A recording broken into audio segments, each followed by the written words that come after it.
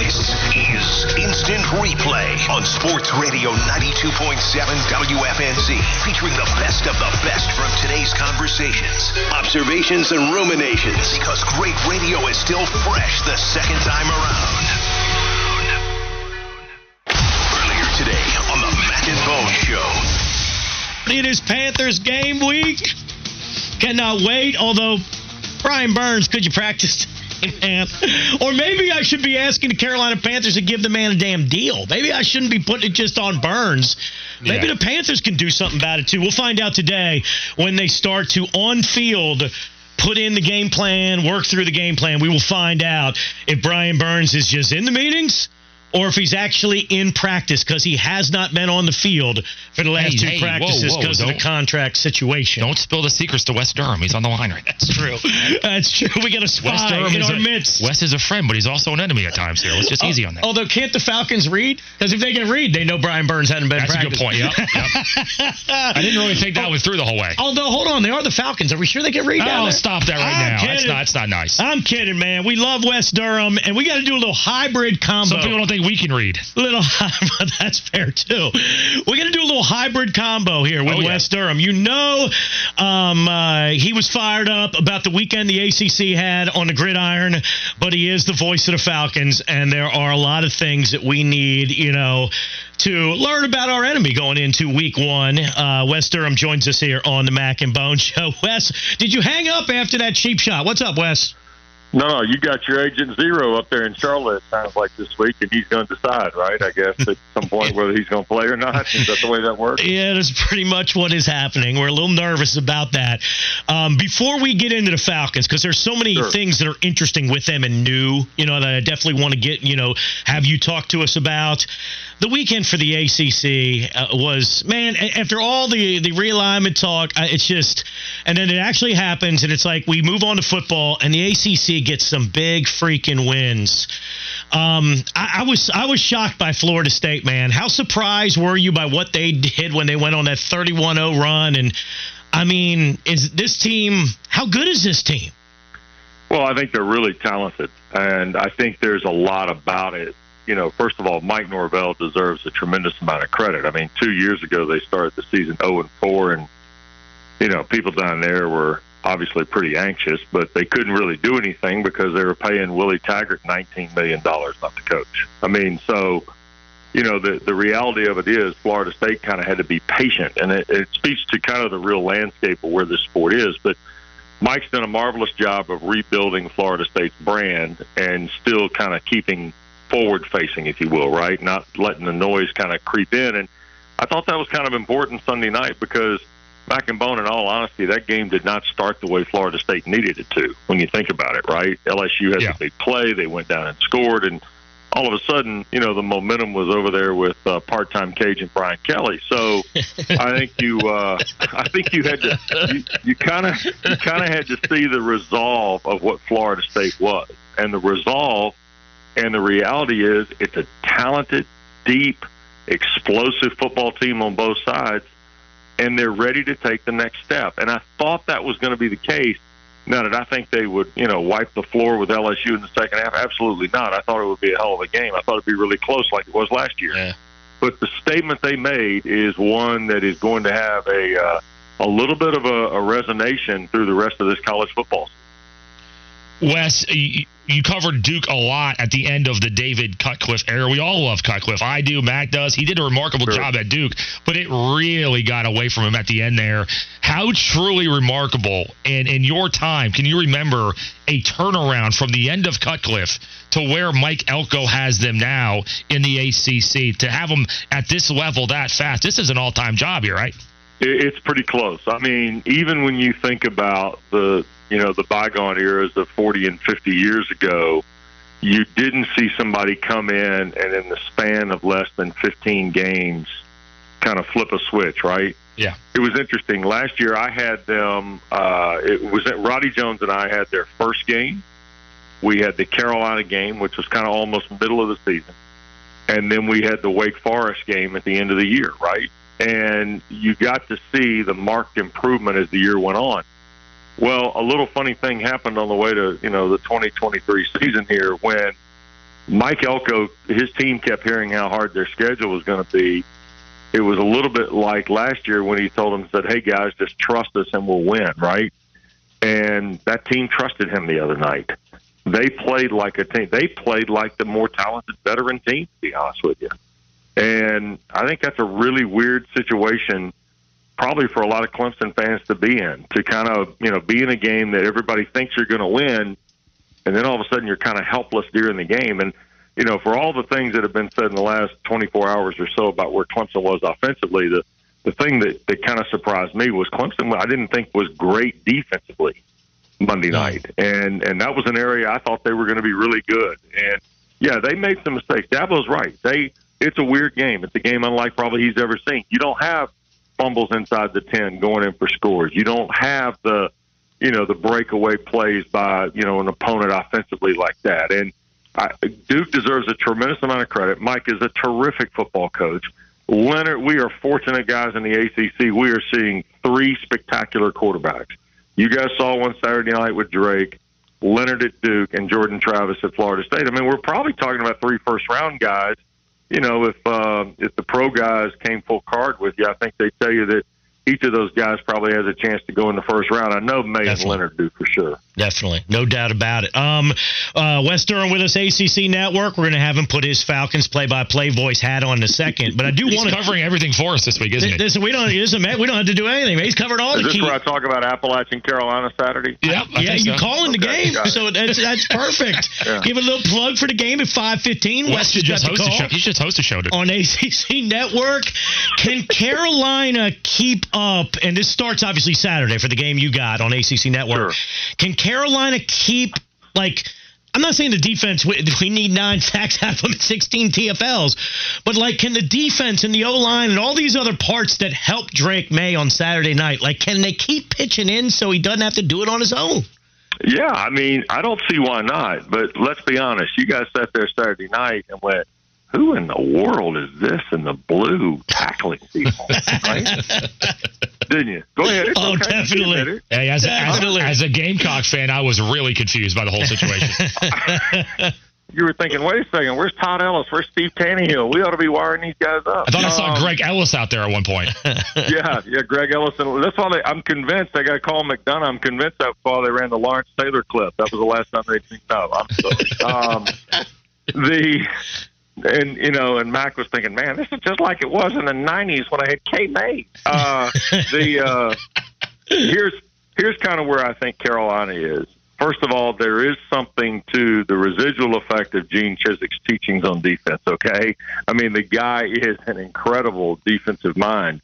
And a year ago, I mean, he was, probably at wit's end with, stuff not being processed the right way.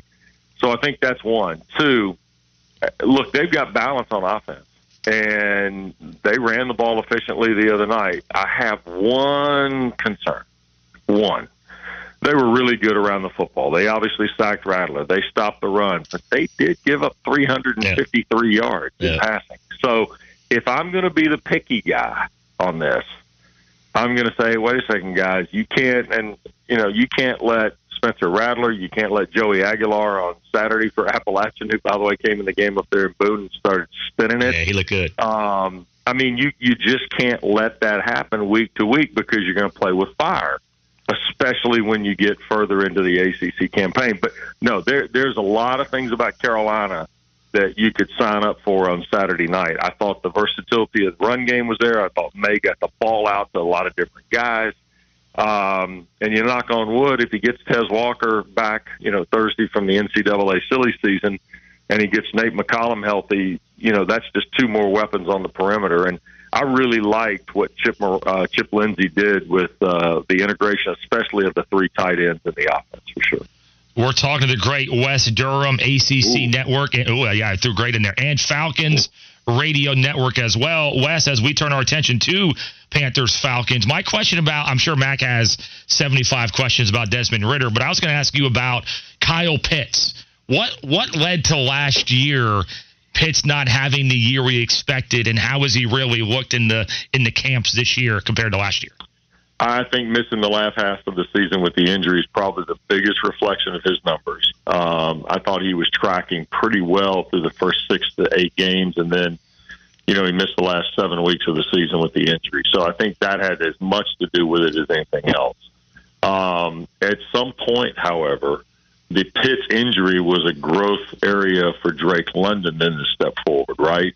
Cordero Patterson, who was such a feature piece 2 years ago for what Atlanta did offensively, has now kind of become a guy who's also a part of the package, if you will. It's not that he's reduced. His workload will be less because he's an older guy, but I think what you're going to see out of CP on Sunday is a guy who lines up in 3 or 4 different places. In fact, at Mac and Bone, I think that's what you're going to see a lot offensively, is guys line up all over the place. And that's one of the things that I've been very curious about with Arthur Smith's offense. Now that he's got all these toys, so to speak, Bijan Robinson, Tyler Algier running the ball, the 2 tight ends, the 4 receivers, what does this look like? And I think Sunday's going to be like opening up a new box of presents for everybody from a Falcons perspective. So, but Kyle is a weapon, and he's a weapon anywhere on the field. And then you add Drake London, and now Mac Hollins has come over from Vegas in free agency. Atlanta feels like they're pretty well set to kind of do some damage here. Man, I hope the Falcons open up their presents, Bone, and there's fruitcakes and socks in there. That's all you got. That's what I'm hoping for. That sounds kind of personal. You get a bad gift recently? Yeah, those are some bad gifts over the years. Let me tell you something. Here's the funny part about Sunday, guys. The 2 biggest focal points for each team square off against each other. Because let's be honest, if Burns plays, you guys – Carolina feels like they're pretty set on defense, right? I mean, they're really good and really talented, and I mean, seemingly have hombres at every corner. So the real quiz on Sunday becomes the Panthers' offense and the Falcons' defense. It just does. Yeah. You haven't seen Miles Sanders yet in a football jersey carry the ball live in public, correct? Yep. Yeah. So you spent a lot of money. You got him in free agency. Now all of a sudden, here he is. What does that look like? What does that look like in Frank Reich's offense, which is back geared at times? For the guy being a quarterback for years and an unbelievable player and all this other stuff, and the first quarterback in Falcons history, you can run the football with a guy like that. So what does that look like? And then the other side of it is for Atlanta, that's the rebuilt part of this unit. That's the unit they spent all the money in free agency with Onyemata and Jesse Bates and Cade Nellis and all these other cats. So what does that look like? And in some ways, we always say, here's the feature side of the game, and it ends up being the other side. Yeah, so that's true. That's true. It's gonna be really interesting to see what Carolina looks like. Because Frank Reich played it close to the vest and should have with Bryce Young in the preseason. Atlanta ran core stuff in their 3 preseason games and didn't play the starters really, but 2 series.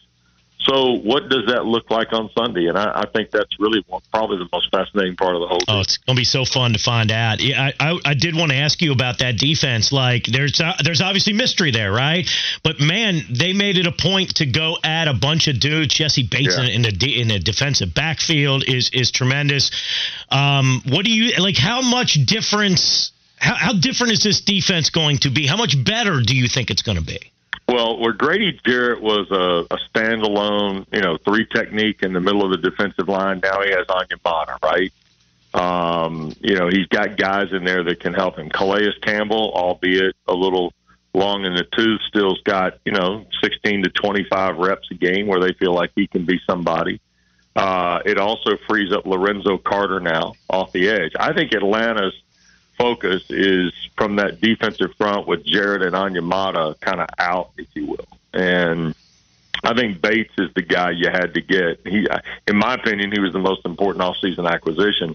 You had to have somebody in the back of your defense who was a playmaker, who was also a leader. And Jesse's proven that, whether it was in Cincinnati, obviously with the Bengals, but really at Wake Forest, he proved what a great leader he was. And I think that's a huge piece of where Atlanta's going for sure. Before we let you go, what's the overall belief level right now in Desmond Ridder as a starting quarterback? It's funny, Mac and Bone. This is the part now where Atlanta's got to say, okay, we had a guy here for 13 years that completed nearly 70% of his passes, okay? And I've been telling Falcon fans, you're going to have to get used to somebody who hits, if it goes right, 60 to 63, but he makes more plays athletically. And it's just a different time. And Ritter is a terrific guy. Atlanta's been so fortunate to have guys, certainly Matt Ryan following Michael Vick, and that's the book nobody ever thought would be written, right? And he did a great job here. And now Desmond Ritter has really taken the responsibility of being the leader of the football team. And that's something that I've appreciated, but I also think it has to translate to what you do on the field. And now we get a full season, hopefully from a health perspective, of him being able to gear it up and show Atlanta what he can do. And look, the guy won 40-some-odd games at Cincinnati. I mean, it's not like this cat fell off the pickle boat and said, okay, here's a helmet, go quarterback. I mean, he kind of knows he's been wired to do this, and I'm excited to see it happen, to be honest with you. Wes, all we ask of you this week, first of all, we used up so much of your time. We covered every football game played in the South last week or this week. We have covered. He's going to invoice us. But I wasn't going to talk about Elon Wake Forest because my alma mater, the tough first half, good second half. But, that's a nice win for that is Elon is my wife's alma mater too, Wes. So when they lose, I try to not say anything about it on the air. I don't want her tuning in and getting more mad at me. Oh, but only thing I was going to ask you is, when you see Jim Szoke this week, make sure you give him some tips on living that West Durham life. He made a comment yesterday that now that he's doing the ECU play-by-play, that he's going to live the West Durham life, where he's doing college game Saturday, pro game Sunday. So have a couple of tips for our guy Zoke. All right, that's all we tell you what, it's the Ric Flair life, boys. Private jets and luxury cars. We're doing a Jim Szoke, West Durham, Anish Shroff mileage tracker right now on Mondays. Let's keep it going. Keep it going. Hey, let me tell you what, Anish got the biggest break in America doing Friday nights for ESPN. He gets a whole day in between. Szoke said the same thing. You guys are so jealous of him. What the hell fun is that? I mean, come on. Like, where's the challenge in that? You can go home and unpack. I mean, that's no fun. All right, Wes, have fun this weekend. Guys. All right, man. All right, there you go. West Durham. Yeah, he'll have App State. Speaking of the busy schedule, he'll have App State, Carolina, 5:15 ACC Network on Saturday, and then Sunday he'll call, for the bad guys, he'll call Falcons and Panthers.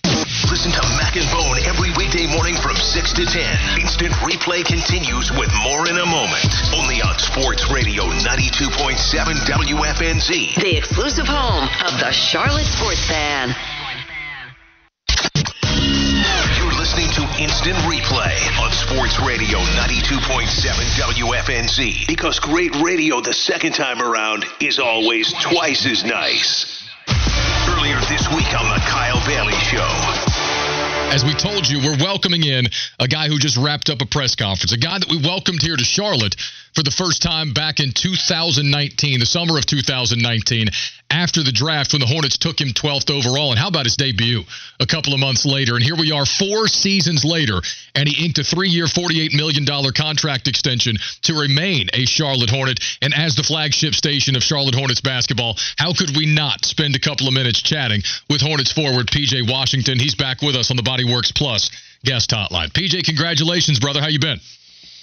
I'm doing good, and thank you so much. Oh, it's good to have you back. I talked to you the morning after you were drafted back in 2019, and so 4 years later, here you are, man. We're all a little bit further grown up, and you've inked a deal to stay a Charlotte Hornet. How happy a man does that make you? It makes me feel excited. I'm definitely blessed to be in this situation, and I'm just super excited. I can't wait till the season starts, and like I said, I'm just excited, and I've been in the gym with my teammates, and I feel like this year is going to be a great year for us. So, some of the economics of basketball have changed, new CBA, and we've seen the contracts maybe look a little bit different. And your journey from the start of last year on through getting this extension, I'm sure, has been, full of a lot of ups and downs. And I'm just curious throughout all of this, how confident were you that you would remain a Hornet? I saw Mitch Kupchak joked a little bit with you earlier in the press conference about that, but how confident were you would remain a Charlotte Hornet?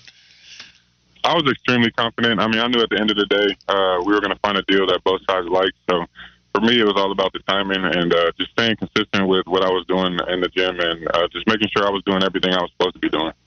So you're one of the leaders on this team now. You've been around you're no longer a young guy. You're a veteran now on your second contract, and you talked about the offseason work. You've seen this through from James Borrego now back to Steve Clifford, and there have been some good stuff and some bad stuff too. Last year was a lot about injuries, and I'm sure it was a tough season to get to from that perspective. But give me your honest assessment of this team going into this season and what you think this group can accomplish.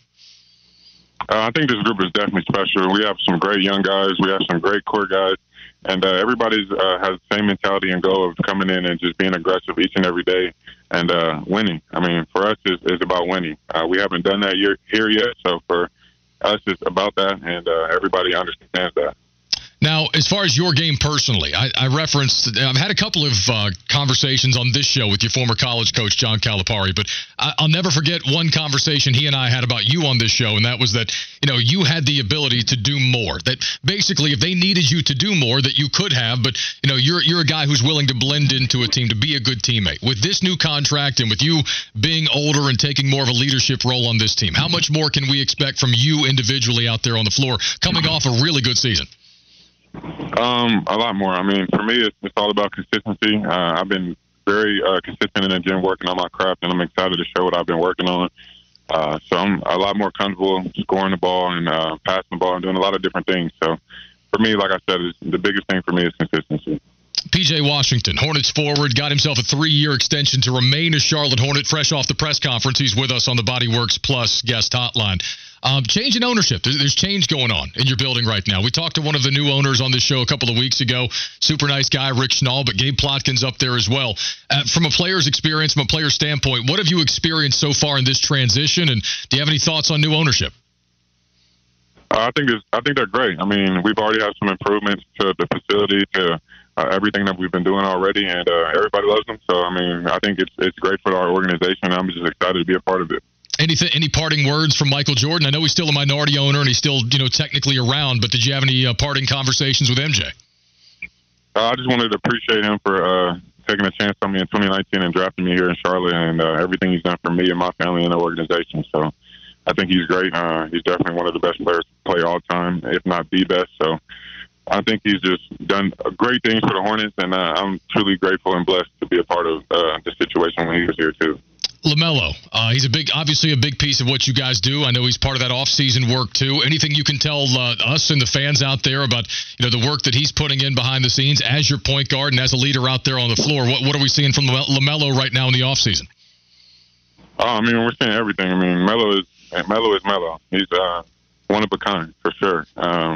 He's always in the gym working on his craft and just trying to be better each and every day. So you want that from guys like him, from the best players on your team. So for him to be in there and does that, it motivates the whole group. And we're just excited. I'm extremely excited to continue playing with him. He's one of a kind, like I said, and he's just going to be a special player from here on out. PJ, a couple quick things, we'll let you go. Your teammate Miles Bridges will be back this year. Obviously, he and his family have been through a lot the last year and a half away from basketball, but he's a Hornet again. Again, as a leader, as a veteran guy on this team now, how does this team, this locker room, best support Miles as he gets back on the floor and tries to help this team win games? We're here for him. I mean, I'm extremely happy he's back here and playing. It's just a blessing for him to be able to pick up a basketball again after everything he's gone through. So for me, I mean, he's one of my great friends. He's been here since I've been here, so I've always kept in touch with him, and I'm just happy he's back here with us, and I'm extremely excited to be on the floor again with him. Any thoughts on the Rook, Brandon Miller? We were all watching Summer League pretty closely now, but you've got a different eye than most. You're going to play with him. What have you seen from Brandon Miller so far? His work ethic stands out to me. He's very skilled. He can do pretty much everything on the court. He has good size to him. So I think he has all the intangibles to be a good player in this league, and I can't wait for him to come out and show everything he's been working on. So I think he's going to be great. He's going to be really good in Coach Cliff's system, and he's going to turn a lot of heads this season for sure. All right, last thing, I'll let you go. And I really am curious about this. The NBA is trying something new this year, and we're going to have an in-season tournament. Now, as somebody who's a good bit older than you, I think by my math, I'm about 14 years older than you. I've seen a lot of NBA, love the league, but I cannot envision in my head what this is going to look like, PJ. I know it's just basketball, but like as a player, are you excited for this? How do you prepare for this? What have you been told? Shed some light on this for the fans. What should we expect for this in-season tournament? What do you know about it?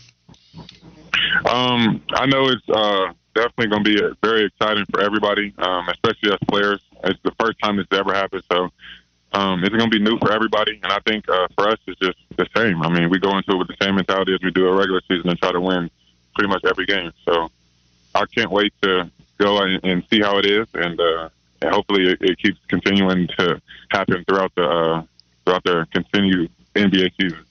Again, PJ, congratulations on the new deal. Glad you're sticking around in the Queen City. We'll see you in a couple of months. Thank you. There you go.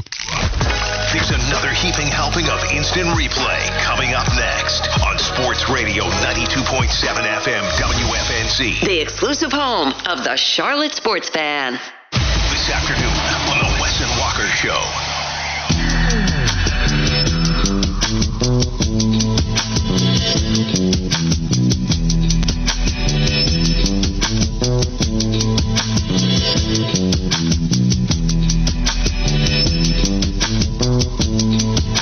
Welcome back, folks. This is the Wes and Walker Show, Sports Radio 92.7 WFNZ. Got the text coming. A lot of people talking about Brian Burns. 336 number saying, I'm just saying the more Burns keeps, quote, doing the right thing, the worse this organization looks and will continue to look if they can't get this deal done. But we just got the report that he is riding on a cart out to practice.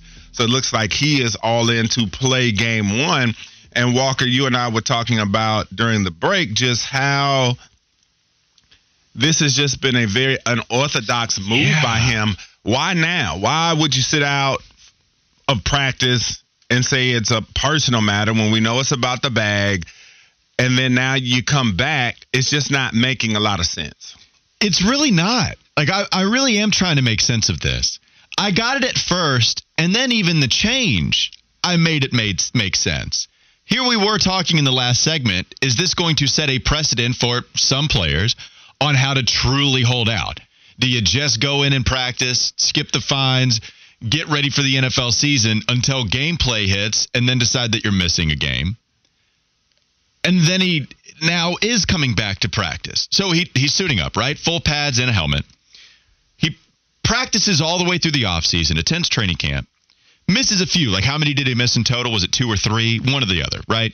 Misses a couple practices. Now he's coming back on a Wednesday before a game you play on Sunday. And I don't know if, like, am I naive to think that he still could miss the game? I just don't know. Because I think most people see this and people think, oh, okay, he's playing 100%. That's what I would think, too, if he hasn't done this in a weirder way. Like, I don't know what any of this means because he's already practiced.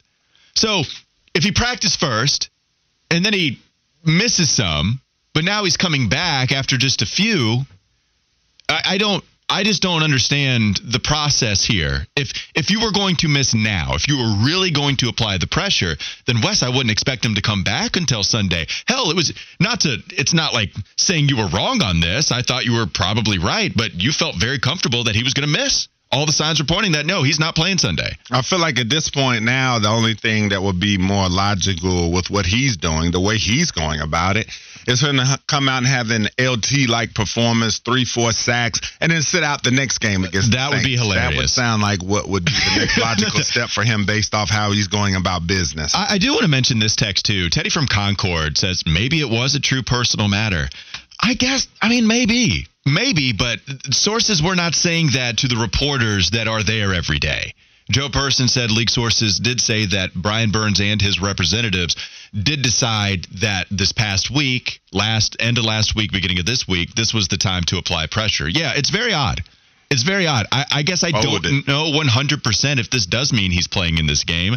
If I had to bet on it, then I guess this would mean he is going to play based off what he said for most of the offseason. But the 3 missed practices or whatever they were, very weird timing with the amount and just how compared to how you've operated for the rest of this offseason. And this is the type of stuff. This is why the players union, they can never get the type of deals they want from the league. This is why they get a 17th game and can't do anything about it and all this type of stuff that they complain about because they fold. It's like you come out with this strategy, apply pressure.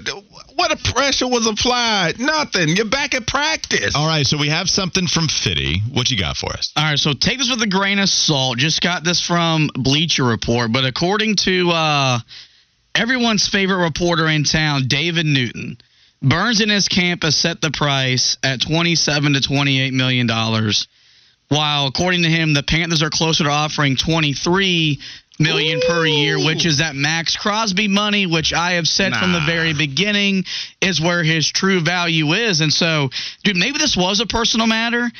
I don't think it was. I think he wanted to go in there and thought he would get the $28 million that he thinks he's worth. Scott Fitterer and that front office hasn't caved yet, and I guess he realized I played hardball. To right now, I've lost. I don't want to hurt my team on the field. I'm going to show up to the field. And here's the thing. If he goes there and he balls out, right, and he plays phenomenally, it makes it easier for Carolina to pay him the money. Sure. Because that defensive line needs him with Marquise Haynes on the IR. You don't know what Justin Houston's going to give you. YGM's been a bust. Like, if he comes there and balls out, it'll be easier for Scott Fitterer and co to give him the money. $23 million, I say trade me now. Because he can go somewhere else and get the money that he's looking for. That 23, that's not going to cut it. All right, let's just send him to San Francisco, and y'all give us Bosa. That's straight up. You do that straight up? Nah, we're good on that one. Well, this is what we were thinking about, though. If it's pretty far apart. We were thinking it might get to 30, and that's where I got a little uneasy. So, right, like Fitty is on one end. Did you need some Tums?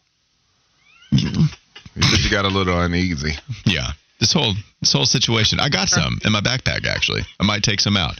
I put it in my backpack because I wanted to know how this Burns negotiation was going to make me feel. Fitty is on one side, where 23 might even be too much for Fitty, right? Where even 23 fair million. Value. Do you think that's fair? He's Max Crosby. He's Max Crosby level. He's getting $23.5 million. That's what he is. I'm probably in the middle. Where 30 makes me uneasy and needing Tums, like 20, is there any way to go into the middle here with a true compromise and get to that 25 mark, 26? And now, I mean, now it's been changed, right? If this is true, then this is going to be interesting to see what side gives in. And if Nick Bosa makes 30, does that change anything? I would not have thought that 23 would have been that number that was thrown out. I thought it was more, Wes. I think you and I are both in that. Yeah, that's trash. I thought it would have been more. Relative to sports. Obviously, 23.5 million, 23 million changes everybody's life in here. But as far as it goes with NFL relativity, it's trash. Joey Bosa is sitting there making $27 million. Joey Bosa's a big-time player. But when you look at his numbers comparable to Brian Burns, especially the last 3 seasons, I mean, he hasn't been anything just otherworldly. So if you're Brian Burns, why don't you want as much or more money than him? And so I can understand why he's coming at the angle that he's coming at. I mean, if he really wanted to apply pressure, he says, I'm going to sit out. You can trade me because someone else will pay him what he wants. Like, That's at the end of the day, whether you feel like he's worth it or not, he's worth that to somebody in the NFL, especially at a premier position as a pass rusher. He's worth that kind of money to somebody. You had something else for us, Fitty? I was just going to say, you wanted to know what this means for Sunday. Frank Wright met with the media. Here's what he said when he would rule out Brian Burns being here for the season opener against the Falcons. Frank, at what point do you rule Brian out for Sunday? Sunday. It's a fair question. I mean, obviously, it's the question. It's fair. I understand a very fair question, but like my mind's not even going there. It's really not. Like my mind is going to today's practice, and we'll deal with each day as it comes. This thing is going to go right down to the wire, right? Like so. I think when people see Brian Burns going out there, full pads, helmet, ready to go, I think people took that as a sign as, oh, okay, with this question, we know that he's going to play on Sunday. But now we don't. This thing is going to go right up to game time, and it's going to be whether Brian Burns and his representatives decide that we're not going to apply as much pressure. If it's $27 million, right, maybe you don't even meet halfway. If you're Carolina, then I would imagine the Panthers go even 60% of the way, right? 70%. Go up to something above 25, make him a top 5 edge rusher, even if he's not quite top 5, pay above market value. We act like this doesn't happen for everybody else, right? Maybe it doesn't mean that they should do that here, but this is a premier position. We already know that you decided to turn down a lot of draft capital to keep him on your team. So a lot of the math doesn't make a ton of sense to me.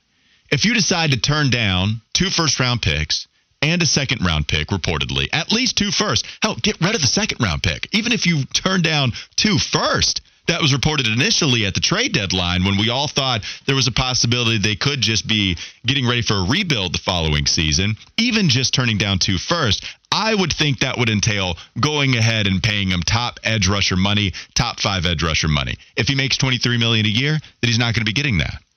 So if you get to 27, something very close to 28, this is the time where now I think I am on the side of the people wanting the Panthers to pay him. I think if that's what he's asking for, if he's asking for 28 and you don't think there's something very close you can come to him on his terms, maybe it's not the full 28 a year, but getting there like 26, 27, whatever.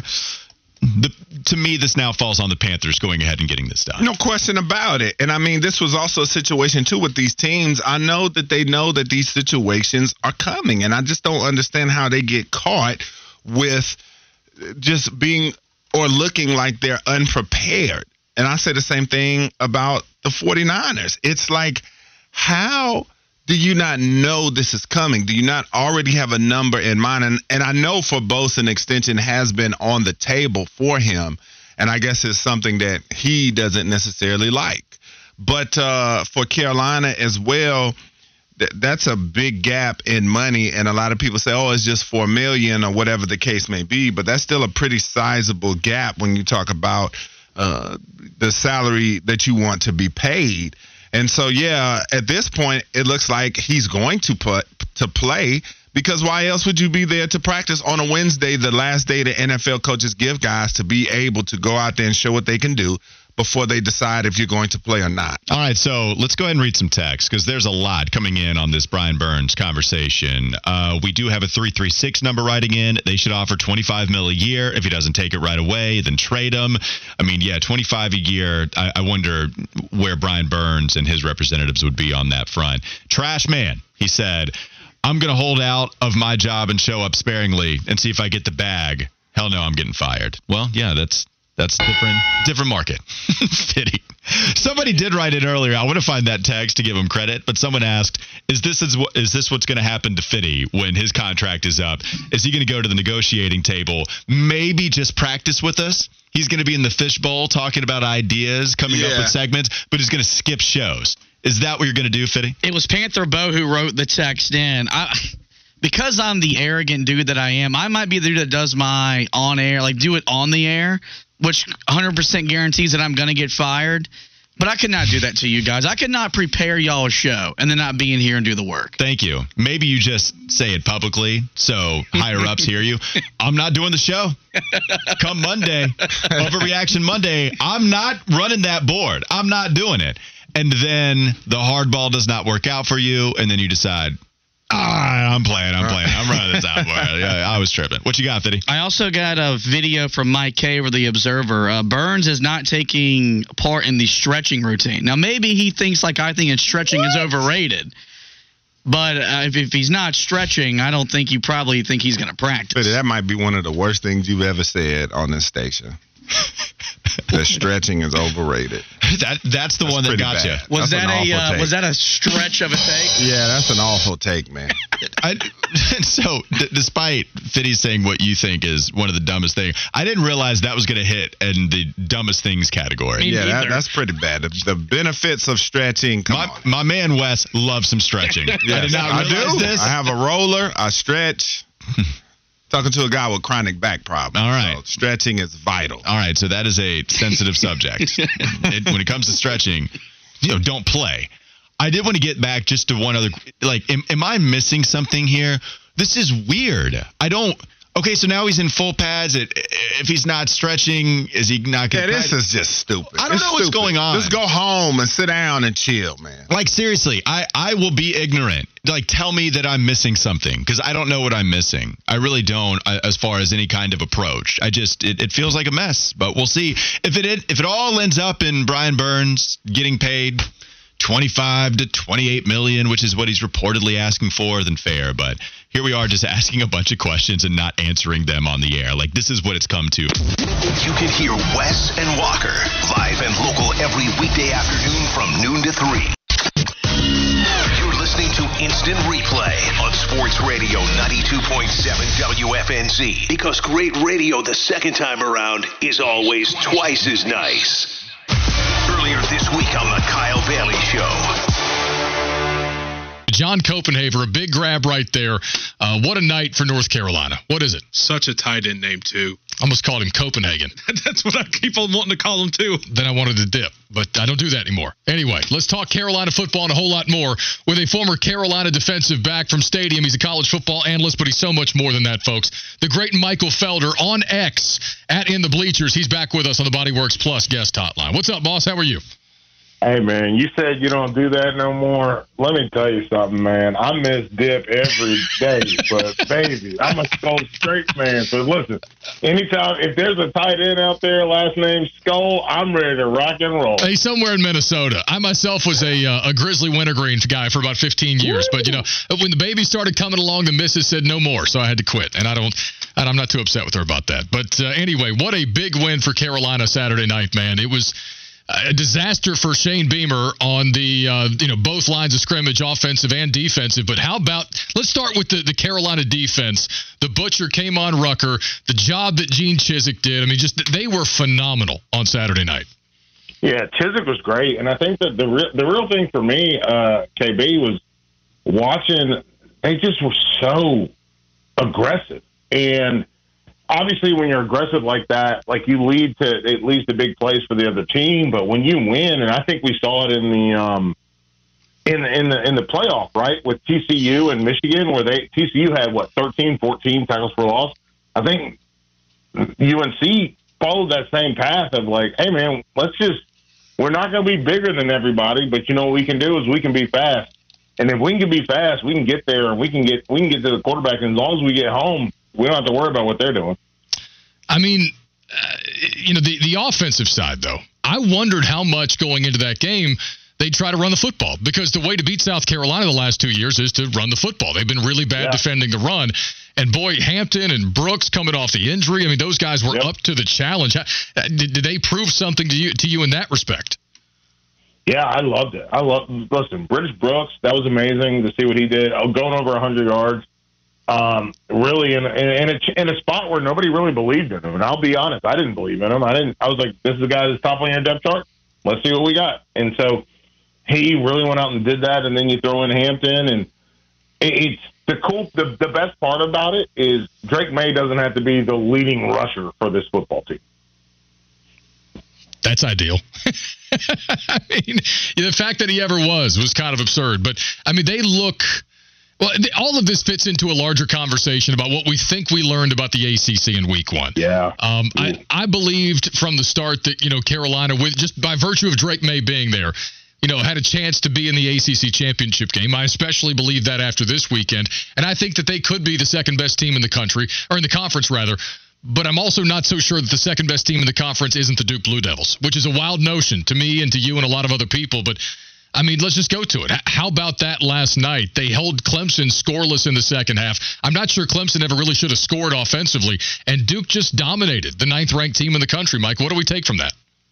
Man, it's a testament to recruiting. It's a testament to development. And Dabo is a guy who's supposed to be a wide receiver coach, right? And you know what? Hang on. I want to reverse course. Duke played a heck of a football game. Riley Leonard was amazing. I don't want to spend all the time talking about Clemson's failings. I want to give Duke some credit because those guys balled out. However, also, Clemson does not have dudes right now. And that's the part that's frustrating. I talked to a couple of Clemson guys, Clemson alums, that text me, and they were like, why don't we use the portal? Why didn't we use the portal? Why didn't we use the portal? And I understand the concept of using the portal because Clemson was so bought into our culture and what we do. But they ain't got a guy on their roster that's like Nuke, that's like Sammy, that's like Mike, that's like T. They don't have a guy like that right now, and it's clearly showing. And that's why I said earlier in the show, Mike, no, we shouldn't draw definitive conclusions from week one. Yeah. But, man, I woke up this morning thinking that I don't think Clemson's that good. Like I don't think they're a double-digit win team based on just the talent level that unless Dabo and Garrett Riley are going to coach these dudes up, like really coach them up. I don't think the talent is there offensively for them to be one of the 2 or 3 best teams in this conference right now. Is that a too big a conclusion to jump to, or could you see that on the field last night? I think it's too big of a conclusion, and here's the reason why. And I'm not saying you're wrong. I think that if they play slow grind football, Michigan-style football, they could win 10 games. But, man, there's a huge difference between having Sammy Watkins or Mike Williams or T. Higgins, and also, and this is the thing I didn't say yet, but having Christian Wilkins, Cleveland Farrell, having Austin Davis, like having all the, like, it's a huge difference between having, they are lacking at the parts that matter. And those parts are wide receiver and defensive line. And they don't have that right now. And even with Miles Murphy leaving, like they're like, we're okay. Like these guys will line up and they'll do what they're supposed to do, but at the end of the day, like they aren't like, I don't know how much NBA you watch. I know you watch the Hornets, but like you know how they call Jimmy Butler Himmy Butler? I do. They don't got a him for real. I like the analogy. Mike, I want to talk, more about Florida State in a second, but I'm looking at Duke right now. You got Riley Leonard, you got Jalen Calhoun, you've got a salty ass defense that is for real. Yep. Why can't that team win the ACC title? They can. Okay. Listen, them in Florida State, that's going to be real fun. I'm excited. Like this is to watch Riley Leonard and like for him to be a true problem. And we just referenced Jimmy Butler, aka Himmy Butler. Like Riley Leonard, when I was at the ACC Media Days, and you were there too. You were at ACC Media Days, and you interviewed people from all over, and they were like, "Hey, man, Riley Leonard might be that dude. Like he might be the guy."